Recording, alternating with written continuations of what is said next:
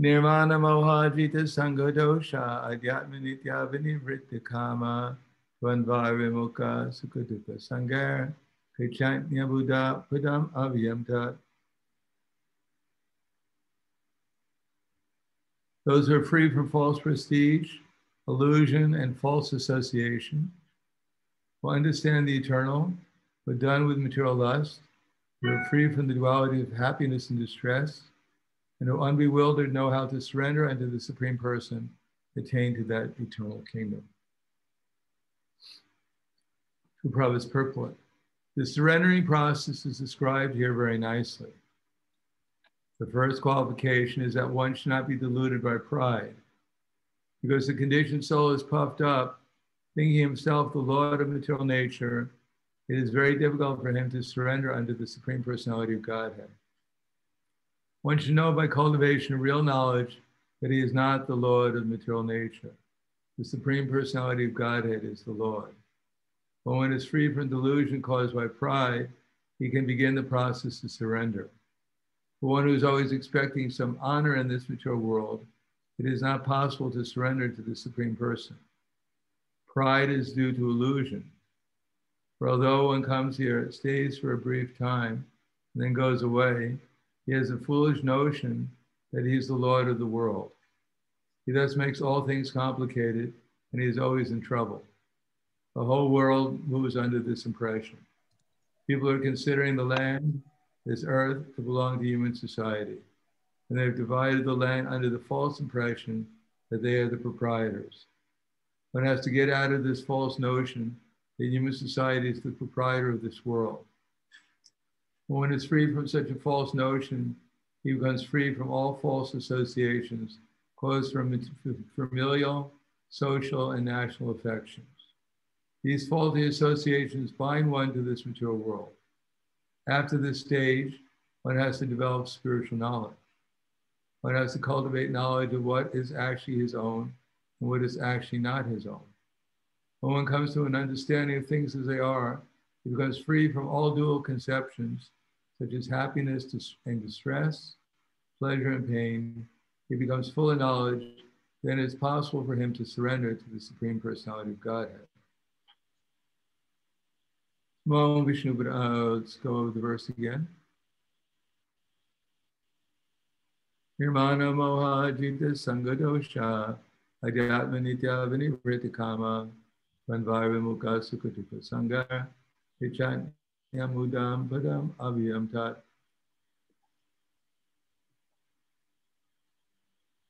Those who are free from false prestige, illusion, and false association will understand the eternal, who are done with material lust, and who are free from the dualities of happiness and distress, and who unbewildered know how to surrender into the Supreme Person, attain to that eternal kingdom. Namo Vishnu Padaya Krishna Prasthaya Bhutale Srimate Bhaktivedanta Swami Namade Namaste Saraswati Deve Gauravani Vacharane Nirvishesha Shunyavadi Paskatyade.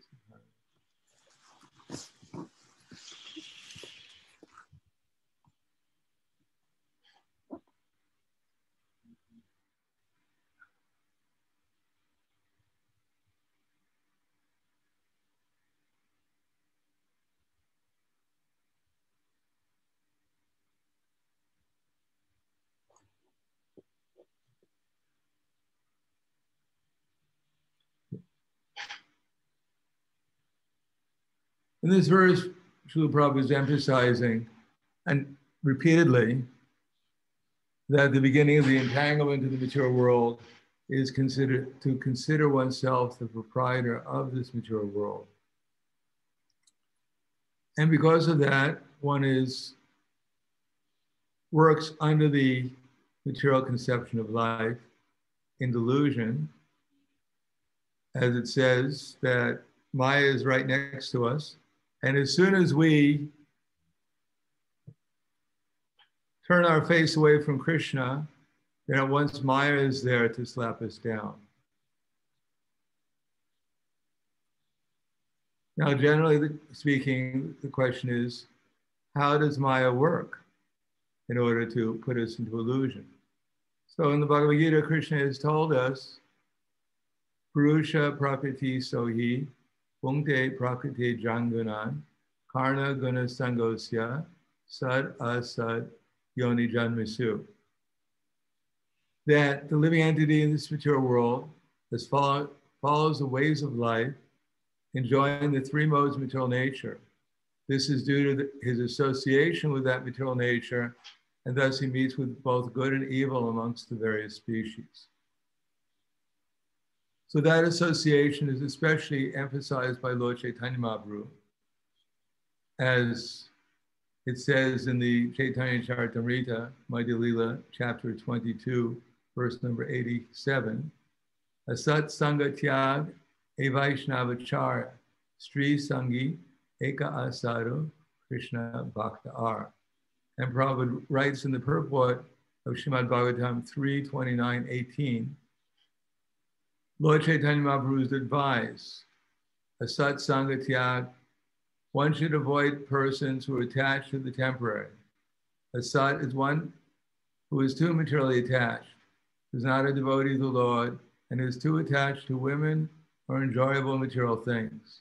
Such a person, according to Vaishnava philosophy, is a person non grata. A devotee should not be proud of his acquisitions. The symptoms of a devotee are meekness and humility. Although spiritually very advanced, he will always remain meek and humble, as Krishnadas Kaviraj and all the other Vaishnavas have taught us by personal example.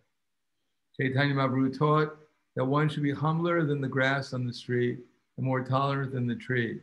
One should not be proud or falsely puffed up. In this way, one will surely advance in spiritual life. In other words, if we associate with sadhus, then we'll become a sadhu.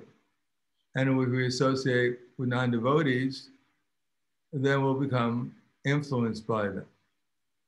That one has to be careful and see if by such association we're actually becoming influenced by them or we're influencing them.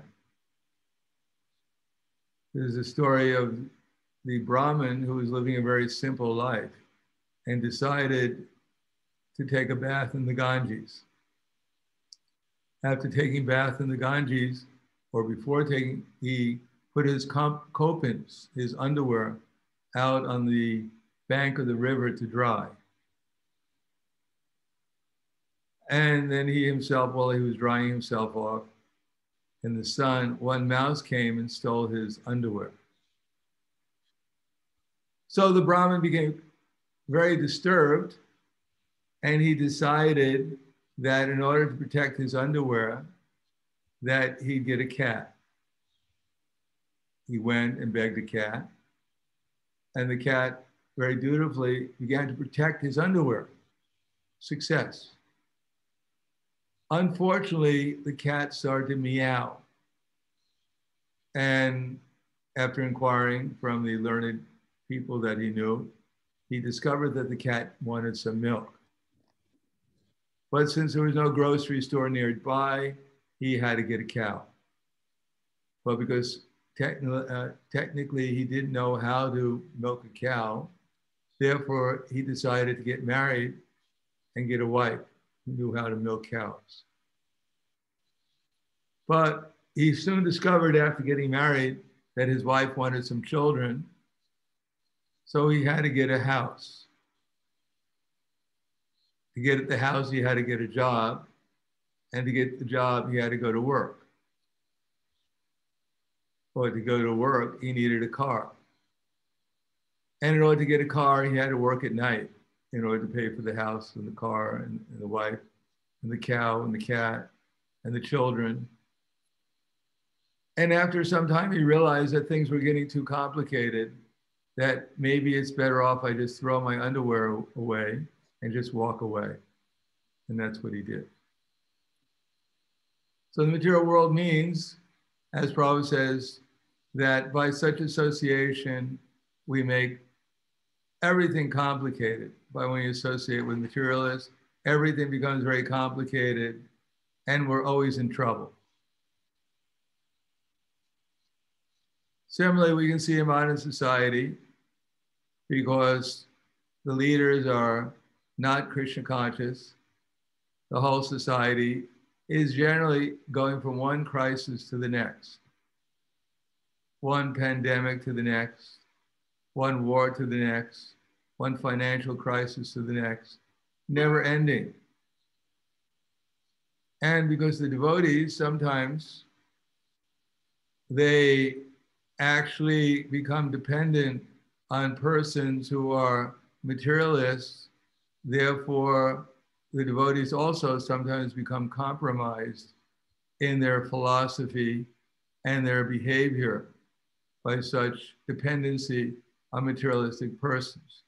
Of course, the idea is that an advanced devotee can accept contributions from materialists and spend them properly to advance the Krishna consciousness movement. Prabhupada writes in the Nectar of Devotion that we're not against technology. We're not against the machines that technology produces, such as computers or dictaphones or microphones or airplanes, that we utilize those for Krishna service.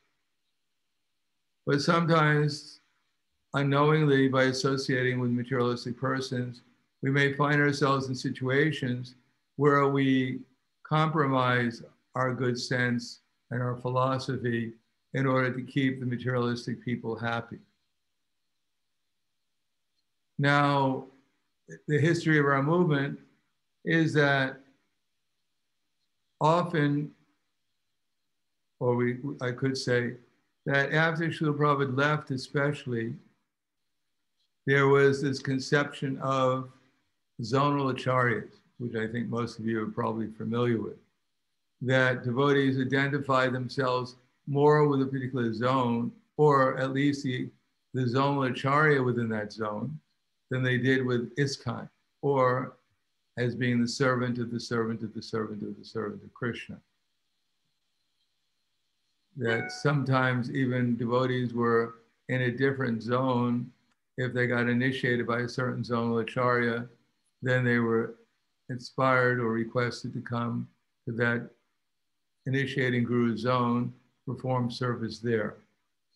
And so that was the beginning of identifying oneself more as a initiated devotee of a certain initiating spiritual master than as a servant of the entire society.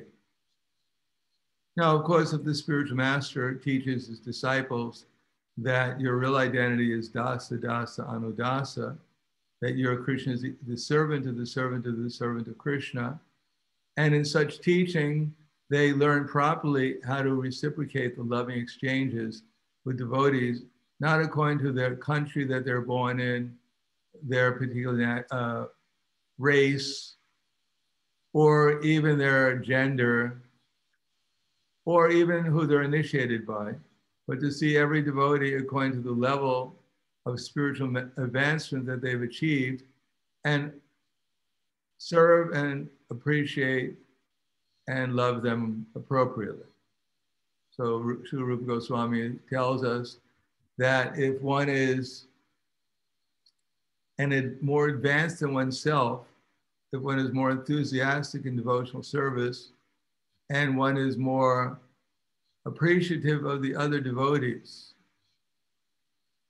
and at the same time more steady, more strict in following the principles of devotional service, then we can learn from such a devotee how we can love the devotees, appreciate them more, and also become more steady in our service, in our sadhana. And for the devotees we see on the same level as ourselves, then we should cooperate with them to help spread the Krishna consciousness movement. Spreading the Krishna consciousness movement means that even in our home, we have a program. We chant Hare Krishna with our family, with our husband and wife and children, or maybe we have some friends who join us for the program. So this is also cooperation, hearing and chanting together. And sometimes we may go out on Harinam and try to inspire others to take up the process of devotional service. And we go out together, chanting together, distributing books together, distributing prasadam together. So this is also cooperation. And when we find someone who's not as aware of the process of devotional service and not as aware of how we can appreciate the devotees and not as aware of what the process of devotional service is, then we can try to help that devotee elevate themselves to a higher level of pure devotional service. In this way, we see every devotee as the object of our service, and we see Krishna as our eternal master and his representatives as also equally our eternal master, as representatives of Krishna. And we join together to inspire each other in Krishna consciousness and to help innocent people become Krishna conscious. And at the same time, Sat Sanga Tyag E Vaishnavachara. We have to be careful that we don't become so much dependent on materialists that we lose our sense of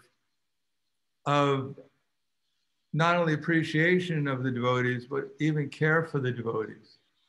That buildings become and projects and everything else becomes more important than the welfare of devotees. That it's not that, well, as I said, there was some idea that, well, Prabhupada had the idea that in order to keep our society together, we should have a GBC. Prabhupada, from the very early days of ISKCON, created a GBC so that the GBC could try to unite the movement together in unity and diversity. Unfortunately, after Srila Prabhupada left, in spite of all the training that Prabhupada tried, the GBC became eclipsed by other forces which became more powerful than the GBC, more influential. And therefore, elements of unwanted association were also introduced. Unwanted conceptions were also introduced, such as if you are born in my zone, or if you live in my zone, then you have to take initiation from me. And therefore, people were told who to take initiation from, not on the basis of their own understanding of Guru, Sadhu, and Shastra, their own vision of who to take shelter of, but were based upon material considerations of being born in a certain place.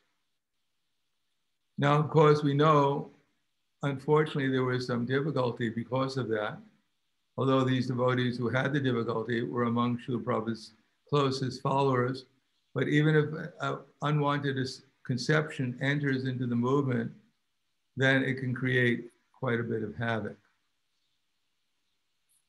Now, after the Zonalacharya system was eliminated for the most part, still the idea of loyalty, strict loyalty to the Guru, which is good. We should be 100% loyal to our initiating Guru, and he should teach us how to become servants appropriately of all the other devotees, not one or two devotees, but all the devotees, so that we can actually create a spiritual family. But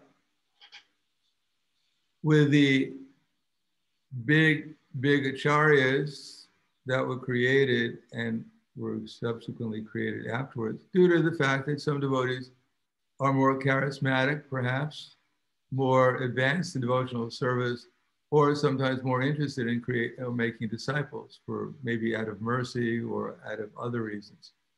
And therefore the GBC, because it never created a very clear vision for our mission or our process of fulfilling that mission, the prominence of gurus within our society remained the same to a certain extent. Although there were some attempts to create a vision and a mission for our society, nothing really substantial has come about so far.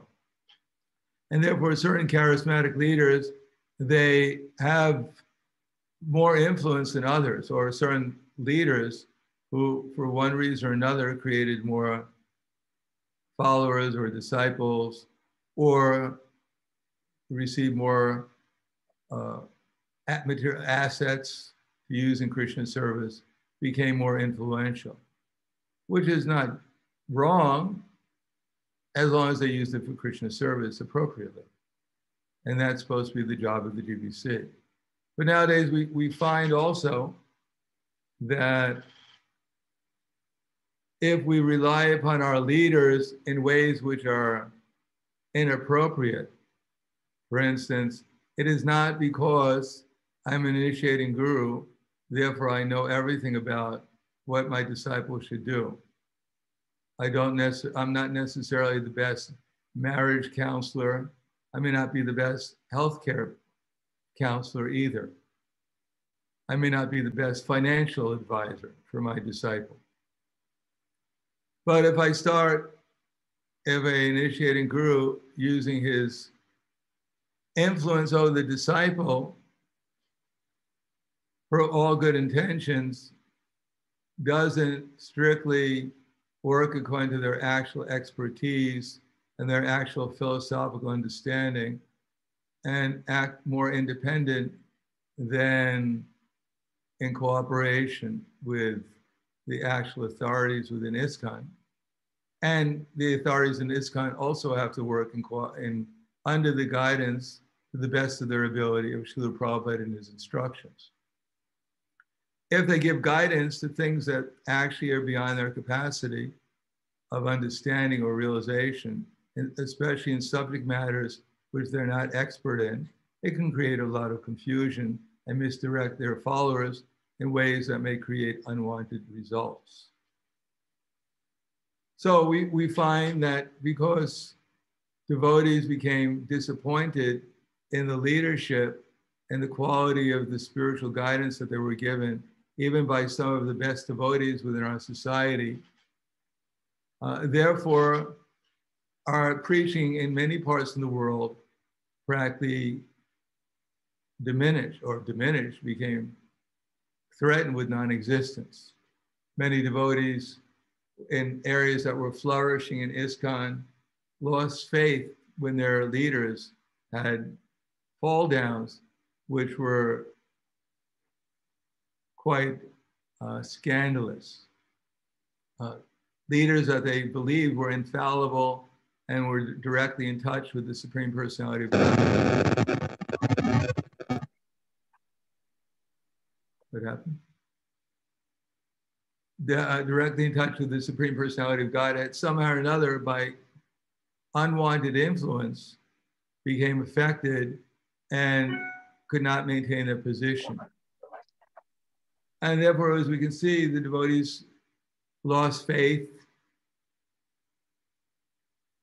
and especially in those areas, the preaching began to fall apart. So this resulted in the devotees leaving the temple, some becoming congregational members rather than full-time devotees, others leaving ISKCON entirely and joining other religious organizations such as the Gaudiya Math, or becoming Ritviks. And in the case of the Gurukulis, they're filing court cases against ISKCON, which cost the society millions of dollars. So this is a very important thing, that now that we're faced with this COVID-19 and devotees are wondering what they should do and what they should not do, it's important to actually look for authorities who are unbiased to decide what to do and what not to do. Because ISKCON, of course, is a big organization and has big projects. And some of those projects are dependent upon persons who have interests. They may not be 100% engaged in pure devotional service, but they're well-wishers of the society, and they give substantial donations because of their position within the material society. They have accumulated a lot of wealth and influence, and they can help the society in many different ways. But on the other hand, if they're engaged in collecting the money from areas such as medical areas and other things which may compromise their own, well, for them it's not a compromise, it's just very clear that this is their means of gaining money and livelihood, and they're enthusiastic about doing it. And at the same time, they may have some sentiment for our devotees, for Srila Prabhupada, for our movement, and they give donations, and they may be expecting a certain amount of reciprocation from ISKCON, and they certainly don't expect anything which would run contrary to their own interests, since they're giving donations to ISKCON, and they expect some reciprocation also from ISKCON. So sometimes that may compromise the information coming from our leadership, because they may feel in a position where they are not free to either investigate things properly or to express things properly to the society. Similarly, we have many, many congregational members who are devotees or aspiring to become devotees or friends of the devotees. And they also are many times professionals in the medical field, but they themselves have been trained in a certain way, in a certain conception of what medicine is, and therefore they're engaged in an occupation where freedom of thought is not very much appreciated. Freedom of investigation of thought.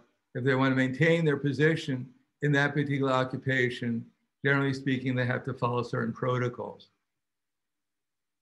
But because they're in a very prominent position within society, therefore they also have very kindly, they give donations to the society and they participate in the society's activities, and they're recognized as authorities in a particular field, but that as authorities in that particular field may not be unbiased in their presentation, what would actually benefit devotees at this particular time during this crisis. Therefore, it's good to seek out not only standard medical advice coming from what would be called certain fields of medicine, but to actually try to see things from other points of view, which may not be so much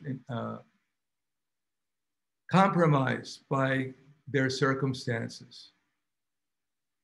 Of course, modern society is going in a certain direction, and that may be difficult. Not only within society, people find it difficult to seek such unbiased understanding of things, but also within ISKCON. Sometimes it becomes very difficult when we see our leaders inspiring and directing us in a certain way, and we become confused because these are our leaders. We want to be loyal. We want to serve Srila Prabhupada. We want to serve his mission. So those are all very important, and we should cooperate in the mission, and we should be loyal to ISKCON, but we should also use our intelligence in the personal decisions that we have to make, as much as we can make them, that doesn't run contrary to the laws of the government or would put ISKCON in a bad light. But we have to use our intelligence to make our personal decisions, what would be best for our health, what would be best for our welfare, what would be best for our mental state of consciousness to further our Krishna consciousness, and not blindly, even our own leaders, if they themselves appear to be blindly following other leaders who are not actually coming from the, we could say, the Vedic conception of life, where people are responsible for their own health by following certain regulations of life, such as cleanliness, truthfulness, austerity, and mercy. We're not engaged in illicit sex, meat eating, gambling, intoxication, and I think I covered all of them: illicit sex, meat eating, gambling, and intoxication. So those who are engaged in such activities, even though they may be very helpful for our society and their help is always appreciated, but their viewpoints may be sometimes compromised by their own association and their own obligations. So again, the fine line between taking contributions from people and utilizing them in Krishna's service for the propagation of Krishna consciousness is a very tricky situation. Prabhupada writes in the Nectar of Instruction that in verse number 4, that we have to be very careful about who we accept contributions from, because otherwise it may materially affect us. Chaitanya Mahaprabhu, for instance, said in the Chaitanya Charitamrita that if we accept food, even food from non-devotees, our minds will become wicked. And if we accept contributions from people and they're not devotees and they're not strictly utilized according to Prabhupada's desires, mood, and instructions, then we may become influenced by such association and our devotional service will become slackened. So Queen Kunti says in the Chaitanya, in the Srimad Bhagavatam, Janmaishwarya Shruta Shivir Edamanak Madak Puman Naivahatya Vudatum Vai Tvam Akinchana Gochara. That anyone who is too much interested in Janma, Aishvarya, Shruta, Shrivir, that is, anyone too much interested in high birth, the material education, bodily beauty, or influence, material influence, then they cannot chant Hare Krishna with feeling.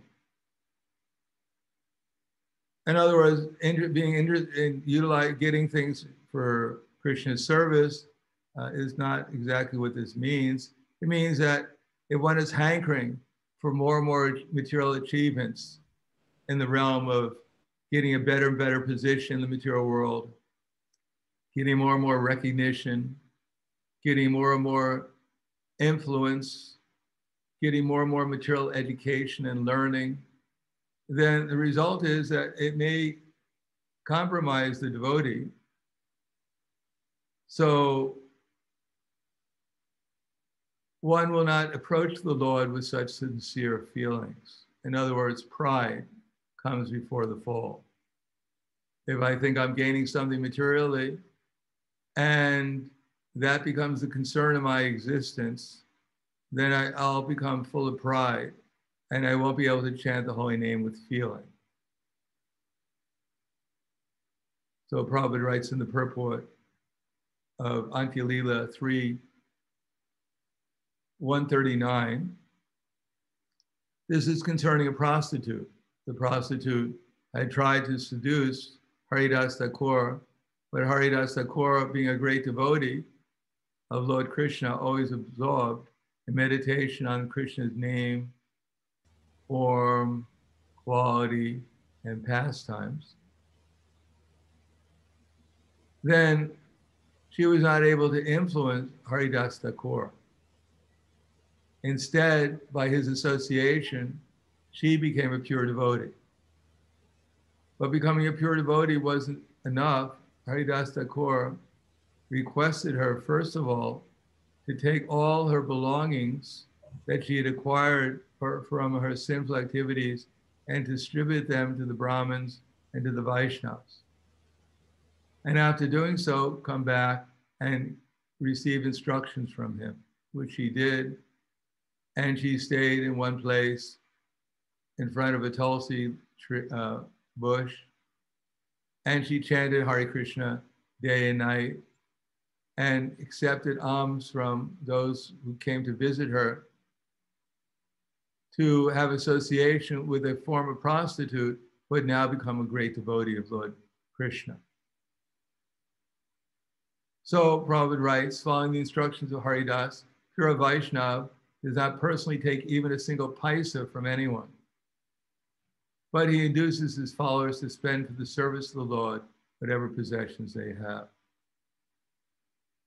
So we certainly want to get prominent people in our society to contribute and help our society push forward important projects that we have, but we have to be careful that it's not done at the expense of our own Krishna consciousness and what to speak of the Krishna consciousness of the devotees within the society and what to speak of their health and welfare.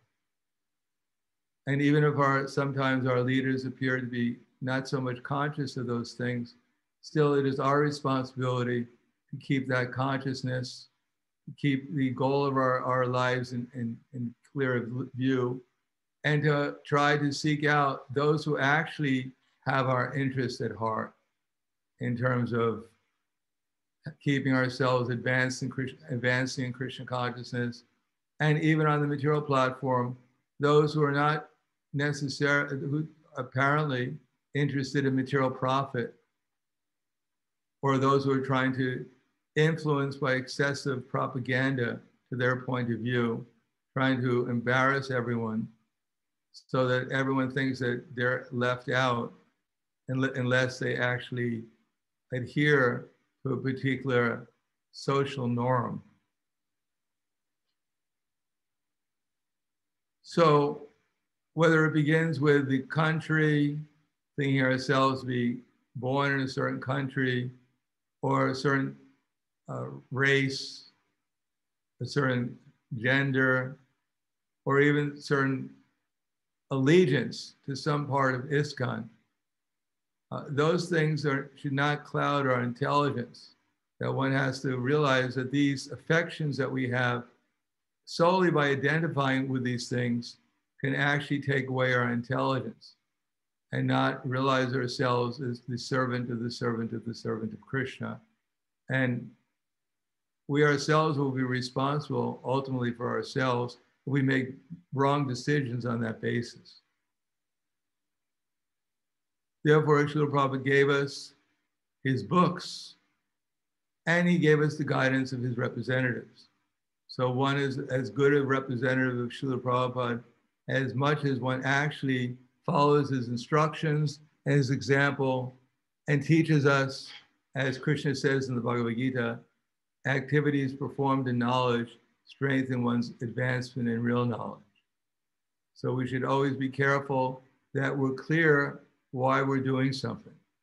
If you go to the store and you want to buy something at the store, which most devotees usually hopefully don't do, and you read the package, the label on the package, of course that's sometimes necessary, that first of all, you should read the label, not that whatever looks pretty in the store, whatever looks beautiful, then you put that in your basket to buy. Prabhupada said it's just like if you go to a drugstore and you enter into the drugstore and you look at the medicine that's available and you see it has many beautiful bottles and you buy one because it matches your dhoti or matches your dress, and that's the criteria which medicine you take. That could create very disastrous effects on your health. Similarly, if we go to the supermarket before we buy some food, we should first of all read the label and see what's the ingredients of the food. And if we can't even understand what's on the label because it's in so many chemical equations are on the label that you'd have to have a PhD to even understand what some of them are, PhD in chemistry. Then before we buy such food, we should probably write down the label or the ingredients and go do a little investigation to at least find out what the ingredients are. So first of all, we should be careful before we buy something, we should know what the ingredients are. And then we should do some research to find out what their effects are. And if we don't do that, we just buy anything we like that seems interesting or that our friends told us they liked. And we don't read the label and we're not aware of what the effects of the ingredients are, then we ourselves can blame no one else but ourselves, whatever effect the food has on us. In the same way, the medical companies in any branch, whether it's Ayurveda or allopathic or homeopathic, whatever it is. They're always telling us that what they're offering us is absolutely good and there is no side effects. There's nothing to worry about. Just trust us. But we should have some basis of trusting someone.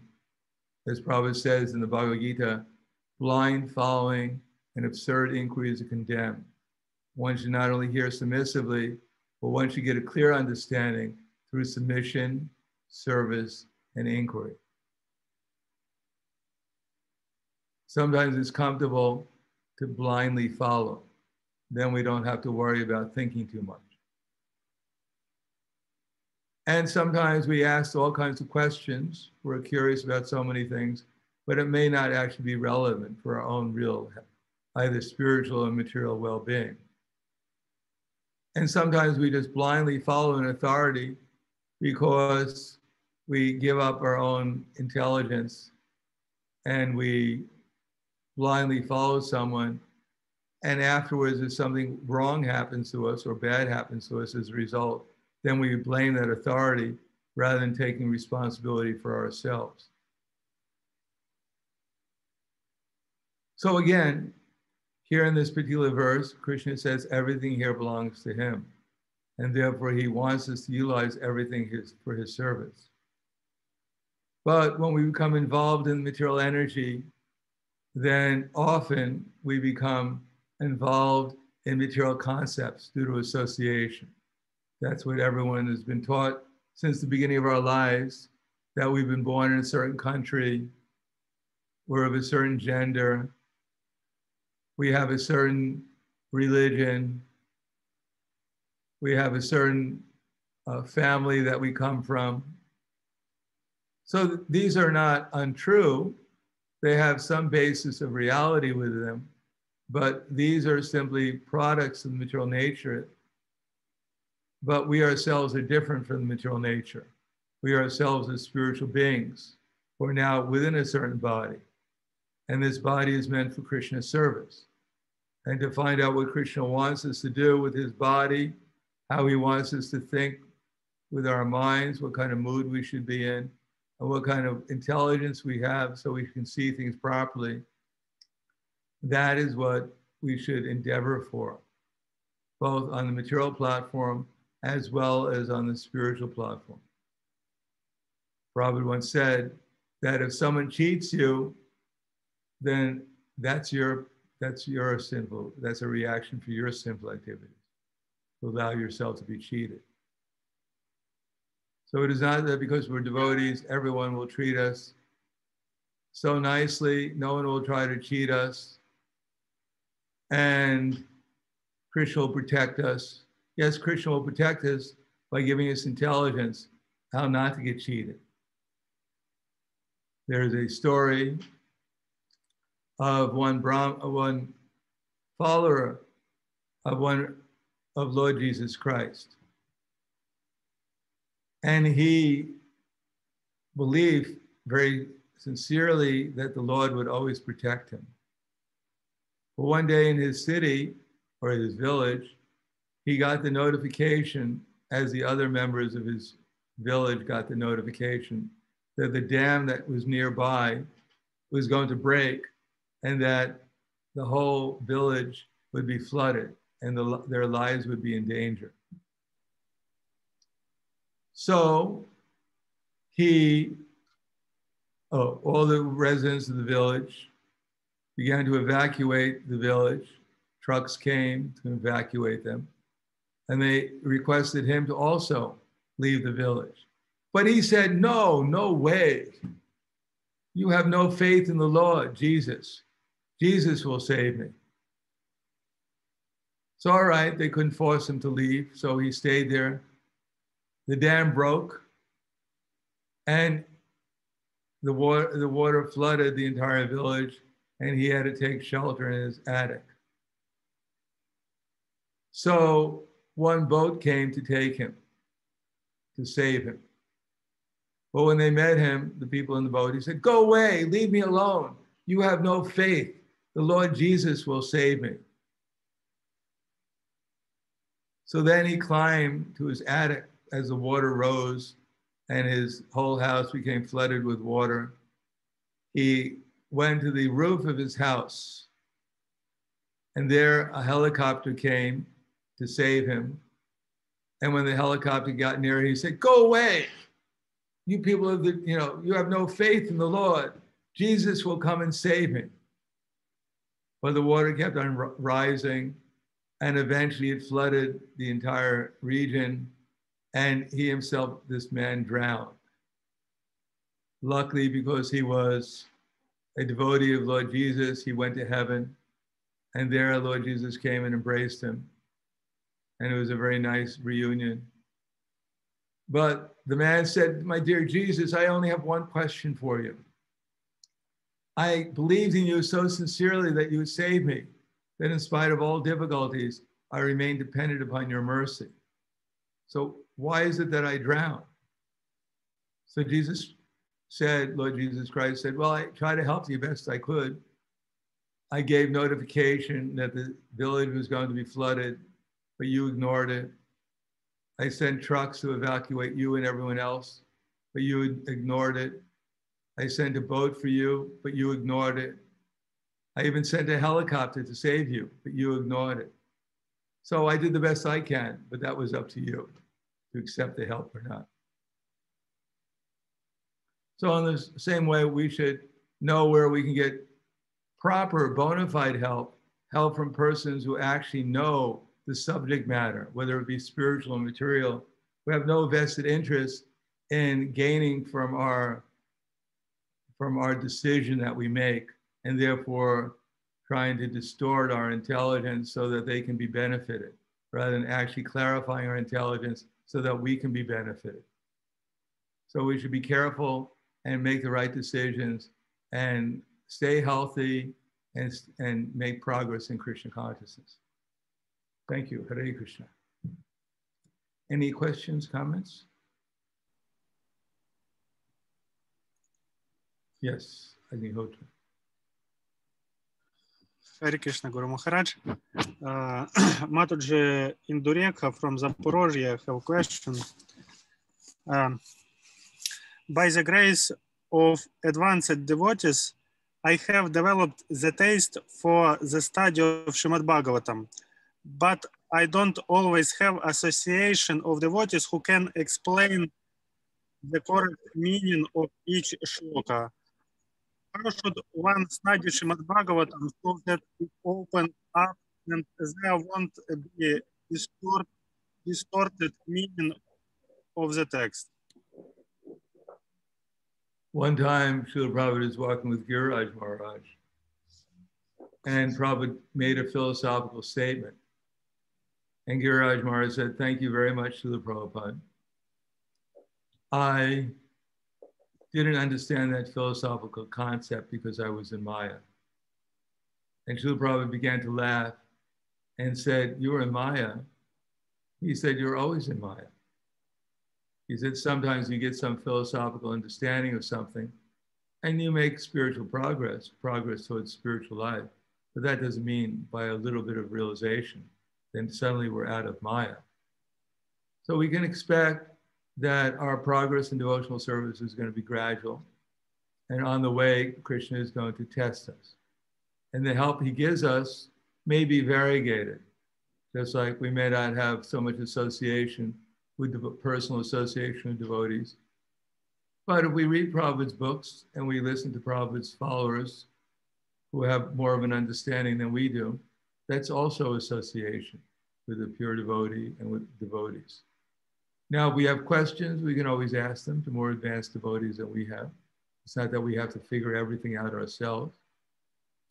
And we should pray to the Lord, the Super Soul, because the Supreme Personality of Godhead is within our heart, like two birds sitting on the same tree. He's closer to us than anyone else is. And therefore, we should take shelter of him and inquire from him. And somehow or another, if we're sincere in our prayers to the Super Soul, then he'll arrange it in order to clarify our understanding of the things that we are confused about. One time, a very learned professor from a university came to visit Srila Bhaktisiddhanta Saraswati Prabhupada. a matter of fact, there was a number of professors from a university, and they wanted to make some inquiries from Srila Bhaktisiddhanta Saraswati Thakur.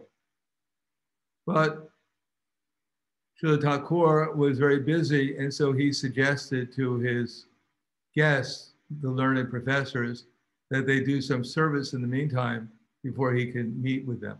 So he suggested they go to the Pujari department and see the Pujari department and perhaps assist in polishing the items of the deities there.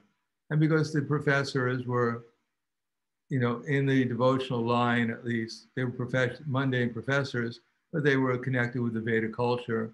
Therefore, they did as Srila Thakur said, and they went to the Pujari department, and for some time, they polished the brass and other items of the deities. And they came back to Srila Bhaktisiddhanta Saraswati Prabhupada, and Saraswati Thakur, he asked them, do you still have any questions I can answer? And they said, no, Thakur, that while polishing the brass, all our questions were answered. So we're sincere and we engage in devotional service and we're in a prayerful mood and we follow the instructions of our acharyas and the disciple succession, then many of the things that we have doubts for will gradually be cleared.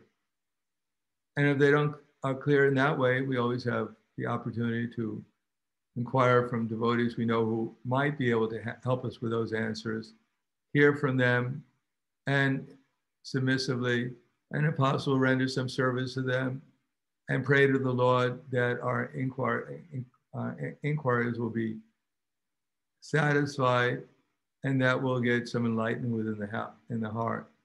Or as Prabhupada says, that in the Bhagavad Gita in 4:34, that when one is always submissive and is ready to render service, then the reciprocation of knowledge and inquiries becomes perfect. And the line before that, Prabhupada writes that one has to pass the test of the bona fide spiritual master. And when he sees the genuine desire of the disciple, then he automatically blesses the disciple with genuine spiritual understanding. So if you read Bhagavad Gita chapter 4, verse 34, the method of becoming enlightened in Krishna consciousness, either over specific concerns or in general in Krishna consciousness, Prabhupada very nicely elaborates in that purport what the process is of getting our questions answered. Thank you for the question. I hope I answered your question. Anything else? I have a question. Okay. Because we were speaking about the pandemic, and that was last week, I was wondering about that they reach the gates, they say, about depopulating the world. And also I found that in verses 39 to 41 in chapter 1 in Bhagavad Gita, we are, Prabhupada is, Krishna, of course, is saying about Varna Shankara. So what is actually this thing that is we called unwanted population, unwanted children? How to see it? Because it sounds a little bit strange. How can we call a child unwanted? Because it's just a matter of education. Even if he's born demoniac, just like Prahlad, if he educated by Narada Muni. Is that right? Okay. Well, unwanted means that the parents didn't want the child. They didn't want to train the child, especially in spiritual life. They sometimes, due to circumstances, children are born, but sometimes in Kali Yuga, they're, quote, unwanted, and the parents kill the child in the womb. So to get out of the womb nowadays is quite an accomplishment. And then even after getting out of the womb, sometimes the parents are neglectful of their education, especially spiritual education, and oftentimes even material education. So a child should be loved and appreciated. And as Prahlad Maharaj said, it is the duty and the responsibility of the parents from the very beginning of the child's life to help them advance in devotional service in Krishna consciousness. Because although the human form of life is temporary, it has one great asset, that even while one is in the human form of life, one can advance spiritually and become qualified to go back to the spiritual world.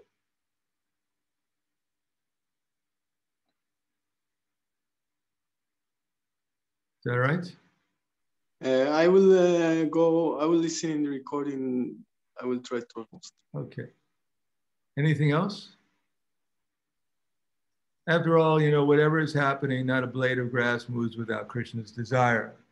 So we shouldn't think that if something is going on somehow or another, it's outside of people getting their rightful results of their activities under the jurisdiction of the material energy or the spiritual energy also, depending on which energy people are working under. That Krishna is in charge, he's perfect. Whatever he does is perfect. Whatever he instructs his material energy to do is also perfect. So there's no injustice, but it's up to the devotees to try to help people understand how to work within this material world to advance in Krishna consciousness and avoid the possible results of their past sinful activities. In other words, to try to tolerate the reactions of their sinful activities, fix their mind upon Krishna, go forward in spiritual life, and use their intelligence so that they don't create more problems for themselves in this life than they already have. As far as what goes on in general in the material world, what the materialists are doing, that is beyond our control. Unless this movement becomes very powerful in Krishna consciousness, becomes very influential, individually, we don't have much effect on stopping whatever good or especially bad persons with materialistic desires have. Anything else? Krishna Guru Maharaj, I would have a question. The question from Vamana Prabhu. Please explain the topic of ahimsa milk, co-protection, and co-care. Well, in the Bhagavad Gita and elsewhere, Prabhupada writes that milk is the nectarian food which can create finer brain cells that help us advance towards spiritual consciousness. Now, Srila Prabhupada himself didn't differentiate between different kinds of milk. He especially liked the milk from his farms, but he also, when it was not available, he took other milk. Now, some may have a sentiment for wanting to take only Himsa milk, but that's according to their sentiment, because as Prabhupada said, in the Kali Yuga, everything is contaminated. So even we take only Himsa milk, that doesn't mean that the cow that we're taking the milk from will not be killed, or the other cows will not be killed. Because we take milk from our own cows or from a Himsa, then it's unlikely those cows will be killed. But just by our only taking milk from a Himsa cows, that doesn't mean that the other cows will not be killed. And those other cows will be deprived of an opportunity to have their milk offered to the Lord and therefore derive benefit. In the story of Putana, there was the example of Putana offered her milk to Krishna. And because she offered her milk, although it was poisonous, she got the benefit of becoming purified and going back to the spiritual world as Krishna's mother. So Prabhupada writes that even if a witch such as Putana could become benefited in such a way by offering her milk to Krishna, so we can understand that anyone who offers things to Krishna, even sometimes not with the right intentions, will become benefit. And Prabhupada gives the example, if one offers a flower to Krishna, then that tree that the flower came from will also be benefit.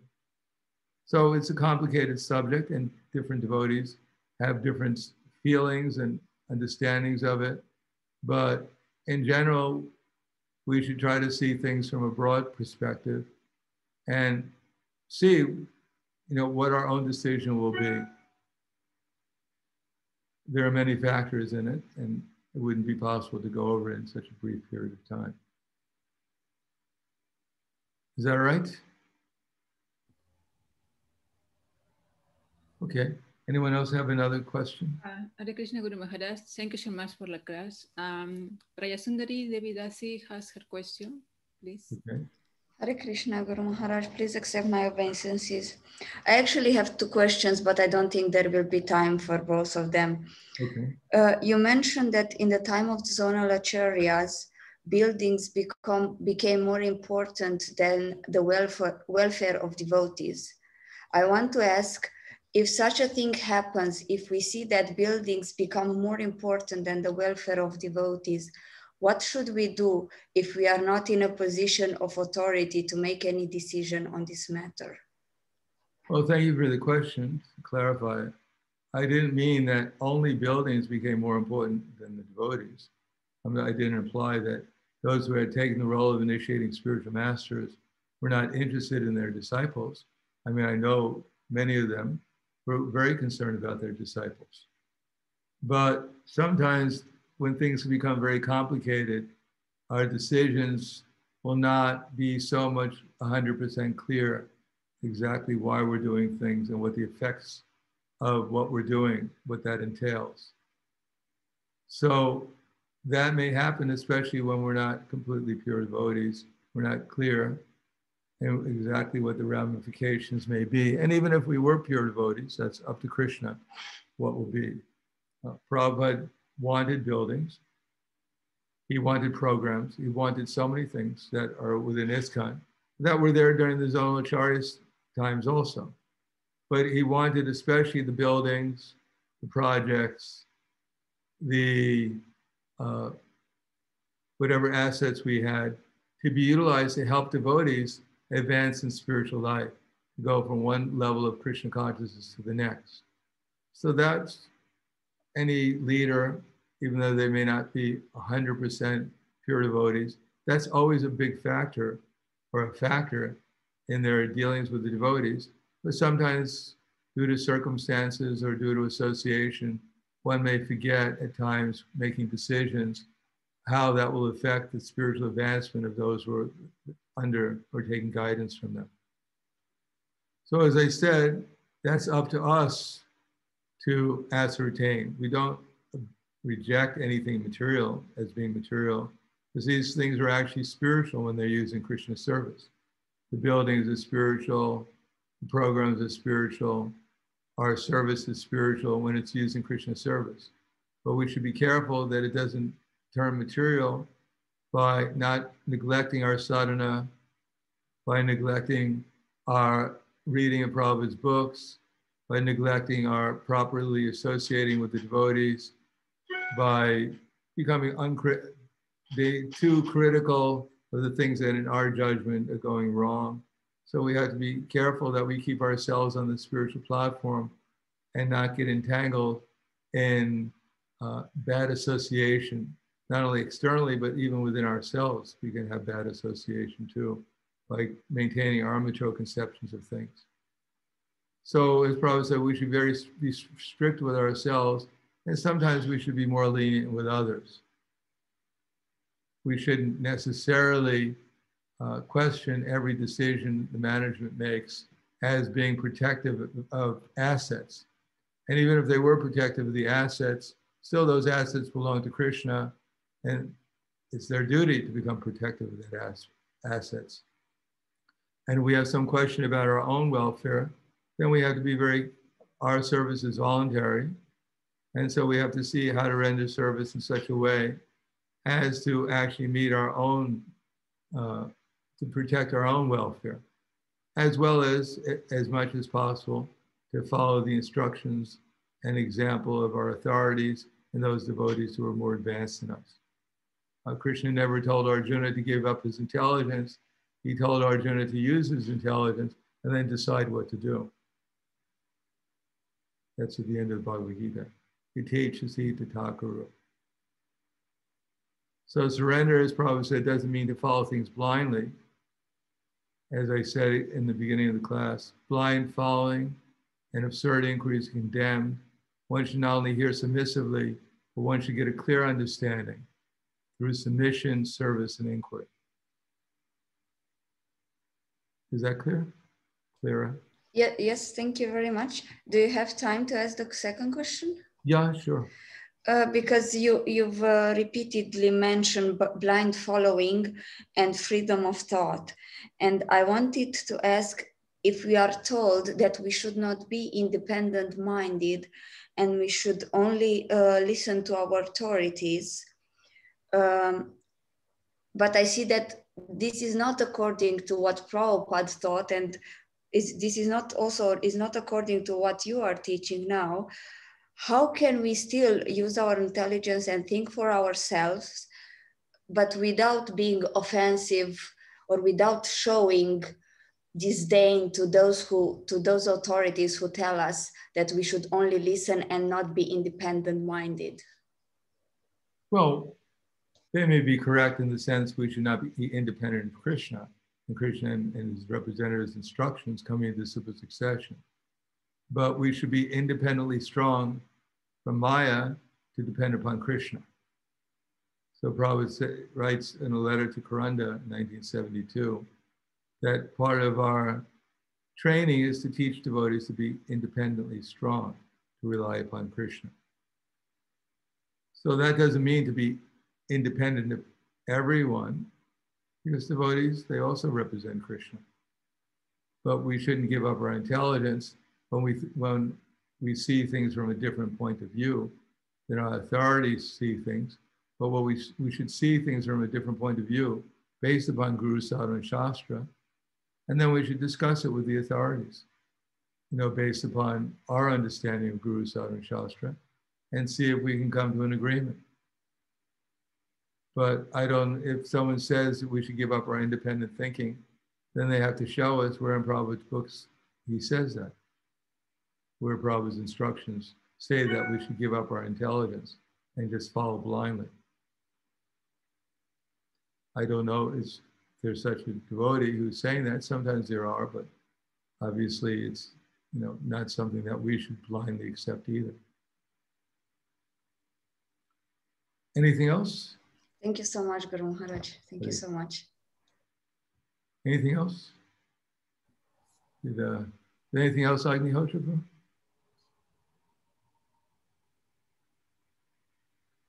Okay, so I think we can stop there. Thank you very much.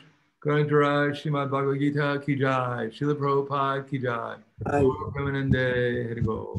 Hari Bo, Guru Maharaj. Hare Krishna. Hare Krishna, Guru Maharaj. Thank you very much. Hare Krishna. Hare Krishna. Hare Krishna. Hare Krishna, Guru Maharaj. Спасибо большое. Hare Krishna. Hare Krishna.